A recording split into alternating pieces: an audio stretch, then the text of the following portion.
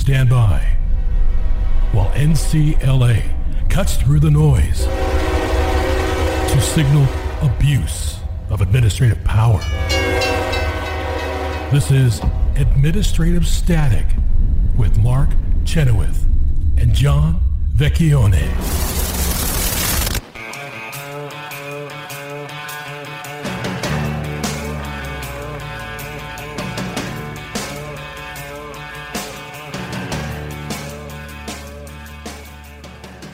Welcome back to Administrative Static. Mark Chenoweth and John Vecchione here. John, we have an interesting case from the U.S. Court of Appeals for the D.C. Circuit to talk about. We don't always jump on these cases out of the D.C. Circuit, but this one was one that really had a lot of effect on folks, I would say nationally, but certainly here in the D.C. area. And it revolves around the Black Lives Matter protests that took place back in the summer of 2020.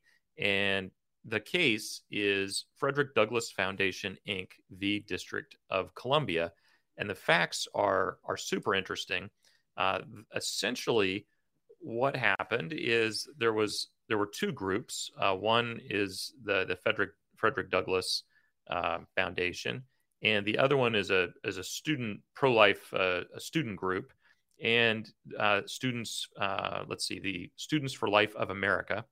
And these two groups were protesting during the same time period as the Black Lives Matter protests were happening in Washington, D.C., and they were engaged in some of the same conduct. And for those who don't know or weren't paying attention to the specifics of what happened in D.C., there was a lot of not just chalking, but graffiti and painting sidewalks and painting buildings. And there was a lot of broken windows and things like that too. And I think that the government, I think Bowser, because we're right above it, our office is very close to here. Yeah, I think they allowed the government to paint Black Lives Matter in the street over by Jackson Square. So initially, that was done by protesters there near Lafayette Square outside of the White House. But then ultimately, the government came in and did a permanent sort of street painting with that same message of Black Lives Matter. Now, interestingly, the court says, well, that's government speech, and that's not part of this. And it made the interesting additional point. They said, the fact that the government has spoken on something, we're not going to use that as evidence or proof that the government is engaged in viewpoint discrimination, that they're entitled to their speech, and there's sort of nothing that flows from that. But what these protesters, these pro-life protesters said is, look, we chalked on the sidewalk that preborn Black Lives Matter, and we said we made this point, I said that in reverse. Black preborn lives matter. I guess they said they had the order of the words differently than I said it. So they chalked that on the sidewalk, and you know what happened to them? They got arrested. They got arrested for chalking that on the sidewalk, and they said, wait a minute, how come these other protesters can write Black Lives Matter on the sidewalk and nothing happens to them, and we write Black preborn lives matter on a public sidewalk and we get arrested? This can't be right. And in chalk, and in chalk that washes away as well. So so they brought a lawsuit, and there were several different claims at the district court level, but the two that survived to be argued as part of this appeal were a First Amendment claim, essentially saying that there was discrimination on the basis of viewpoint, and an equal protection Fifth Amendment claim saying that there's unequal treatment here across the two groups. And so the D.C. Circuit, and by the way, the district judge looked at both of those issues, said, this is essentially the same issue. And because there wasn't any intentional discrimination on the part of the district, there's this really high bar that you have to meet under the law to show that the government, because it's considered a matter of prosecutorial discretion. Right. And to get past that sort of assumption of that the executive is entitled to judicially unreviewable prosecutorial discretion, you really have to meet this very high bar to show that there's a policy of intentionally letting some people get away with something and not letting other people get away with something. And the district judge said, yeah, that bar is not because met. of their message. Because of their message. That's right. And the district judge said, yeah, that's not met here. Well, the DC Circuit looked at that same set of facts and the same law, and they came to a different conclusion. And let me unanimously, and there is a opinion concurring in the judgment that we'll get to hopefully later by Judge Wilkins. But the majority opinion was written by Judge Naomi Rao, and I'm proud to say Judge Rao was a classmate of mine in law school, and known her for a long time. And the other judge on the panel was Judge Childs, who's brand new on the D.C. Circuit, a Biden appointee. She's the one who replaced Justice Jackson when Jackson was elevated to the U.S. Supreme Court. So Childs was actually on the short list for the Supreme Court herself. You may recall, I think Lindsey Graham was promoting her because she's from South Carolina. But anyway, she ultimately filled that slot on the D.C. Circuit. And so you have Judges Rao, Wilkins, and Childs, and they looked at this differently, and they said, well, first of all, let's look at the First Amendment claim.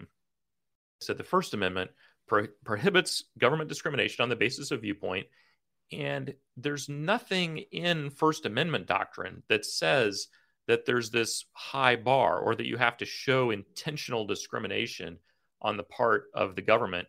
If they're discriminating on the basis of viewpoint, that's all you have to show. You don't have to show that it was deliberate. You don't have to show that there's a policy. You don't have to show there's no high bar in the First Amendment context. All you have to show is they discriminated on the basis of viewpoint. Full stop.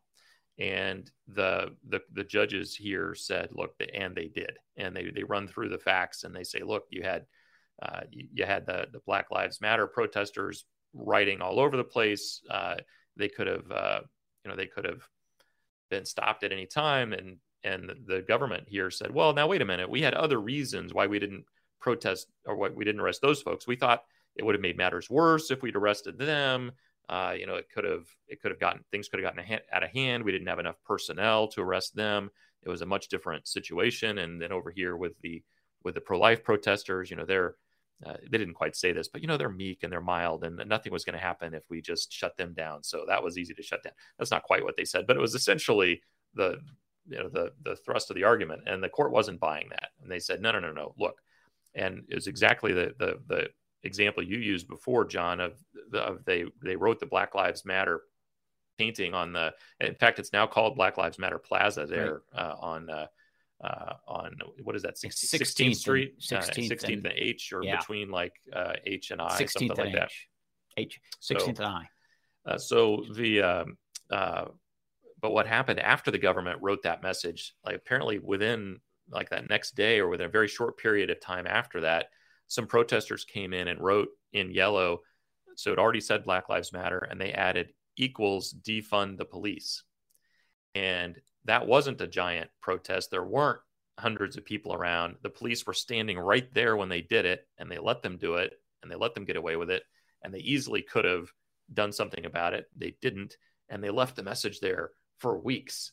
And eventually they erased that, and they left the Black Lives Matter, but they erased the part that those folks had added. And so the court looked at that fact pattern and said, look, it's clearly a policy on the part of the administration I'm sorry, let me back off of that. They said, look, you've clearly treated these two situations differently. And under the First Amendment, that's all you have to show.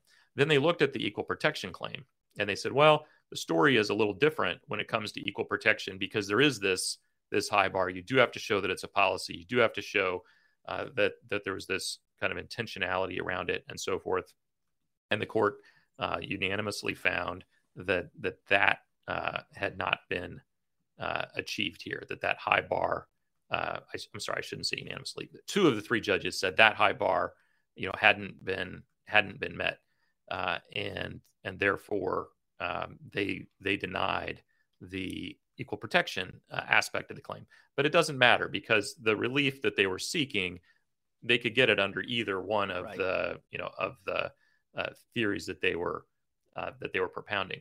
Now, in terms of what happens when it goes back to the district court, we'll have to wait and see, because the court said that it's up to the district court to have the first opportunity to shape the injunction. The parties were asking sort of to have to sort of permanently be allowed to chalk on sidewalks kind of thing. Like, no, because the accusation here wasn't that the law was unlawful. The DC law on defacing property and so forth, that's okay. It's that they were enforcing it in a differential way.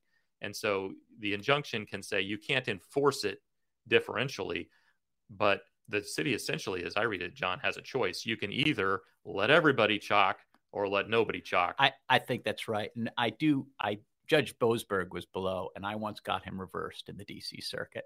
And I can see him right now, because when it comes down, he looks and then he says, well, counselor, what do we do now? And I'm sure he's going to say that to them. Right. And the counselor in this case is Erin Hawley, by the way. So props to her and the Alliance Defending Freedom for the victory in this case. Erin's was a longtime partner at Kirkland and Ellis, and is the spouse of Senator Josh Hawley of Missouri. But terrific result here, good lawyering. And, really, I was pleased to see as much unanimity as there was on the court. Judge Wilkins in the concurrence essentially just said, I do think that this kind of barrier or this higher standard applies in the First Amendment context too, but I just think that they met it here, that there was enough proof of a policy or enough proof of, of what was going on here, that I would reach the same result, but I would reach it in a slightly different way. So kudos to Judge Rao and the rest of the panel.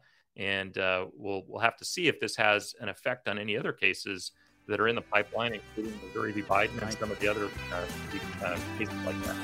We'll be right back.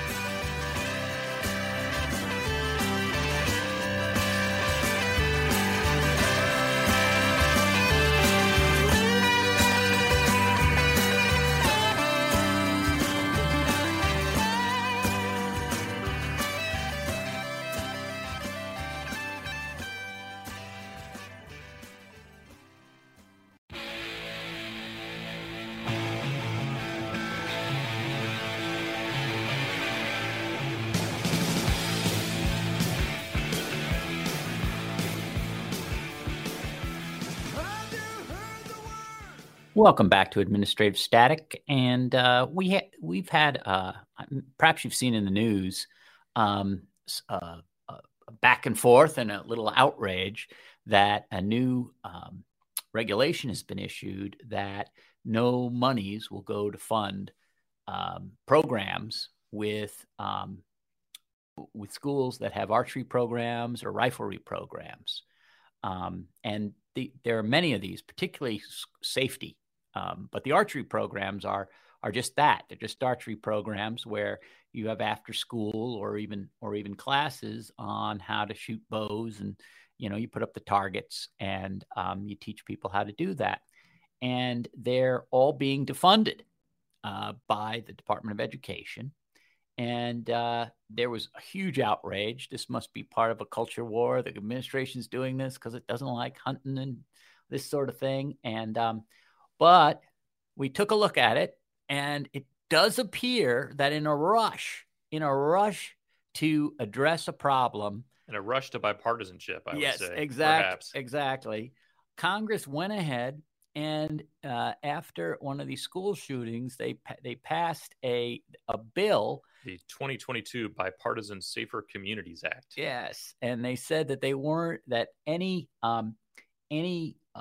weapon, deadly weapon, could not be part of any school program. Basically, is what it said, and it's very hard not to say that bows and arrows don't fall into that. I think that almost any court in the land would say that a bow is like that. Certainly rifles are like that. Yeah, 18 U.S.C. Section 930 prohibits firearms and dangerous weapons in federal facilities and defines dangerous weapons as, quote, a weapon, device, instrument, material, or substance, animate or inanimate, that's used for or is readily capable of causing death or serious bodily injury except that such term does not include a pocket knife with a blade of less than 2.5 inches in length. So as John said, the question is really whether a hunting bow is a dangerous weapon readily capable of causing death or serious injury. Yeah, and I think it is, or otherwise all those Robin Hood movies would make no sense. I think also that the other thing about it is that most of these programs are to teach safety and so that there isn't bodily harm, but they've worded the statute and they passed this through.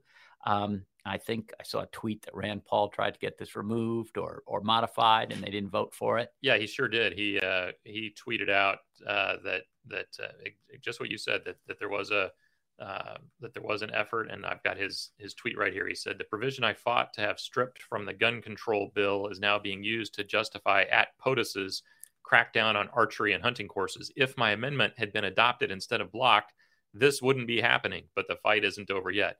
Well, I think he's right, John. I think if his amendment, and I haven't looked at his amendment, right, but obviously he realized that the current language was a problem and tried to do something about it. And for whatever reason, other people, didn't listen to him.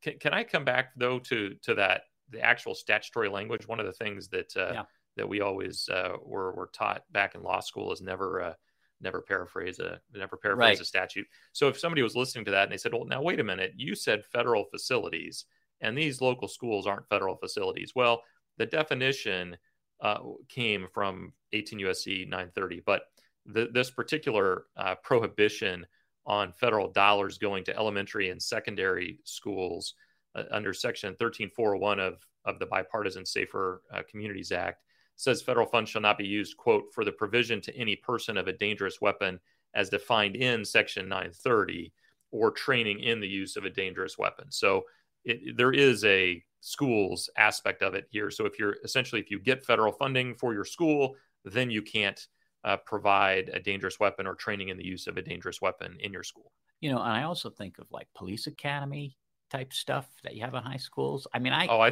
thought you meant the police academy movies. No, I did not. I did not. But that's a bad example of training in firearms. Of safe use of No. But so this is going to have repercussions, but I don't think it's an administrative law problem. It's a Congress problem, and I bet you that they're so used to just say, "Oh, let me pass my feel-good bill." And of course, the administration won't do anything here. But, I think with that kind of language, I can't blame the regulators. I think they're following the law. I think so, too. I think it's hard to read that language and say, oh, I mean, I suppose you could say you can do archery with suction cups on the end of it or something like that. Well, I was thinking fencing, right? So the fencing with a cork on the end. They always have. We always have, and now even they have just electric monitors so that you know if you've got a touch or not. But if you take that off, it becomes a deadly weapon. And if you and you are being trained, right, I suppose. Exactly. And you could fool around with it. There's a bunch. If you watch any of these whodunits like Nero Wolfe or something, they always have these fencing signs. Somebody has taken the cap off and the guy gets killed. Right. So I think that I'm wondering if Alec Baldwin's around. Right. Exactly. But I'm worried about. I wonder if we're not going to see this with fencing, and other things like that. And so I'm. What about baseball? Yeah, there's is that training in the use of a deadly weapon? Well, baseball. Or what about martial arts? I mean, there's certainly right, but they wouldn't. I think that's your hands shorter than a blade. Yeah, I think they'd be safe because it's just your body. Oh, well, I was thinking of some of the nunchucks. Oh, and, they're out. Things like they're that. Out. Nunchucks are out. Yeah. I think you're absolutely correct about that. But it does bring up we forget, and this is another thing with federal rules. It's a big country. People do all kinds of different things in this country as far as what they do education on. It's not one size fits all. And there are things that they don't do in certain big cities and certain things they do out in rural areas. Some things they do in cities. There's archery programs there and things you wouldn't expect because somebody started it up. They had an interest in it. It got a lot of attraction. And so they didn't do a survey of how many schools had this, that, or the other thing. They rushed this in there. And now all those kids, particularly who are being trained in this stuff, are not going to have that. Yeah. And I think, and I don't know how many archery programs there are versus how many riflery programs or what have you, but certainly I know that, I got a shotgun for my 12th birthday, and there's a funny picture actually, John. You can see me opening it and with a big smile on my face when I see what's in the box, and you can see the look of horror on my sister's face behind me, like, you got him a what? But I was not allowed to use that until I completed the hunter safety training course. Now, that was not, hard to say it wasn't in the public school. It actually was in the public school. It was not part of the daytime curriculum. It was done in the school cafeteria, though. And I think by the state of Kansas, had some sort of hunter safety certification thing that you had to do, and how to use the gun, and you don't point it at people, and all these sorts of basic gun handling rules. And that was for a shotgun for hunting birds. And I'm not saying shotguns are never used in these school shootings, but you don't see a lot of shotguns because they're really very inefficient if your goal is particularly bird shot. Yeah. If your goal is to hurt people. So you could imagine writing a rule that would achieve most of what they wanted to achieve here without taking out the archery programs. And by the way, archery isn't something that's been used a lot in these school shootings. No, you don't see the reload on those is not great. I'll say the other thing about it is, Scalia always used to tell the story about going on the subway with his rifles to his riflery class in New York City.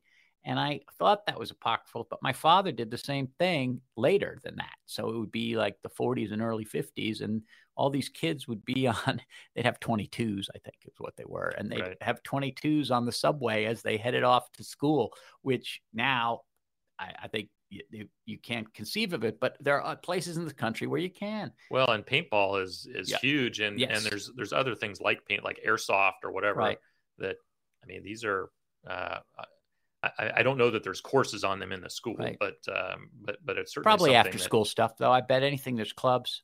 Yeah, I wouldn't be surprised at all, particularly in places where this kind of thing is really popular, places like Kansas and Kentucky and Montana and what have you. And so I think we're going to see, since that Rand Paul, I think we're going to see congressional action on this. I think it's going to be widespread enough. But there'll probably be fights about it now. Now that it's the law, the folks who are really anti-gun and anti, I don't know, there's an anti-archery crowd, but there must be, well, the sheriff of Nottingham, certainly. Yes, he's totally against it. Don't know who else, but he's totally against it. But although archery competitions is how he catches Robin Hood, right? True, true. So maybe he's going to be for it. It'll be like a bootleggers and Baptist coalition. Absolutely. Well, we shouldn't laugh because this is pretty devastating for kids who, the article that we originally saw here was out of Jenkins, Kentucky, about a student in Letcher County who is just said that archery is my life. And that happens to kids. For me, it was high school debate. Other kids, it's football, whatever. But if the thing that makes you want to come to school and keeps you focused, and this student said, look, you have to maintain a certain GPA in order to be on the archery team. And that's what's been motivating me to come to school and really focus on my studies because I don't want to be left out of these archery competitions.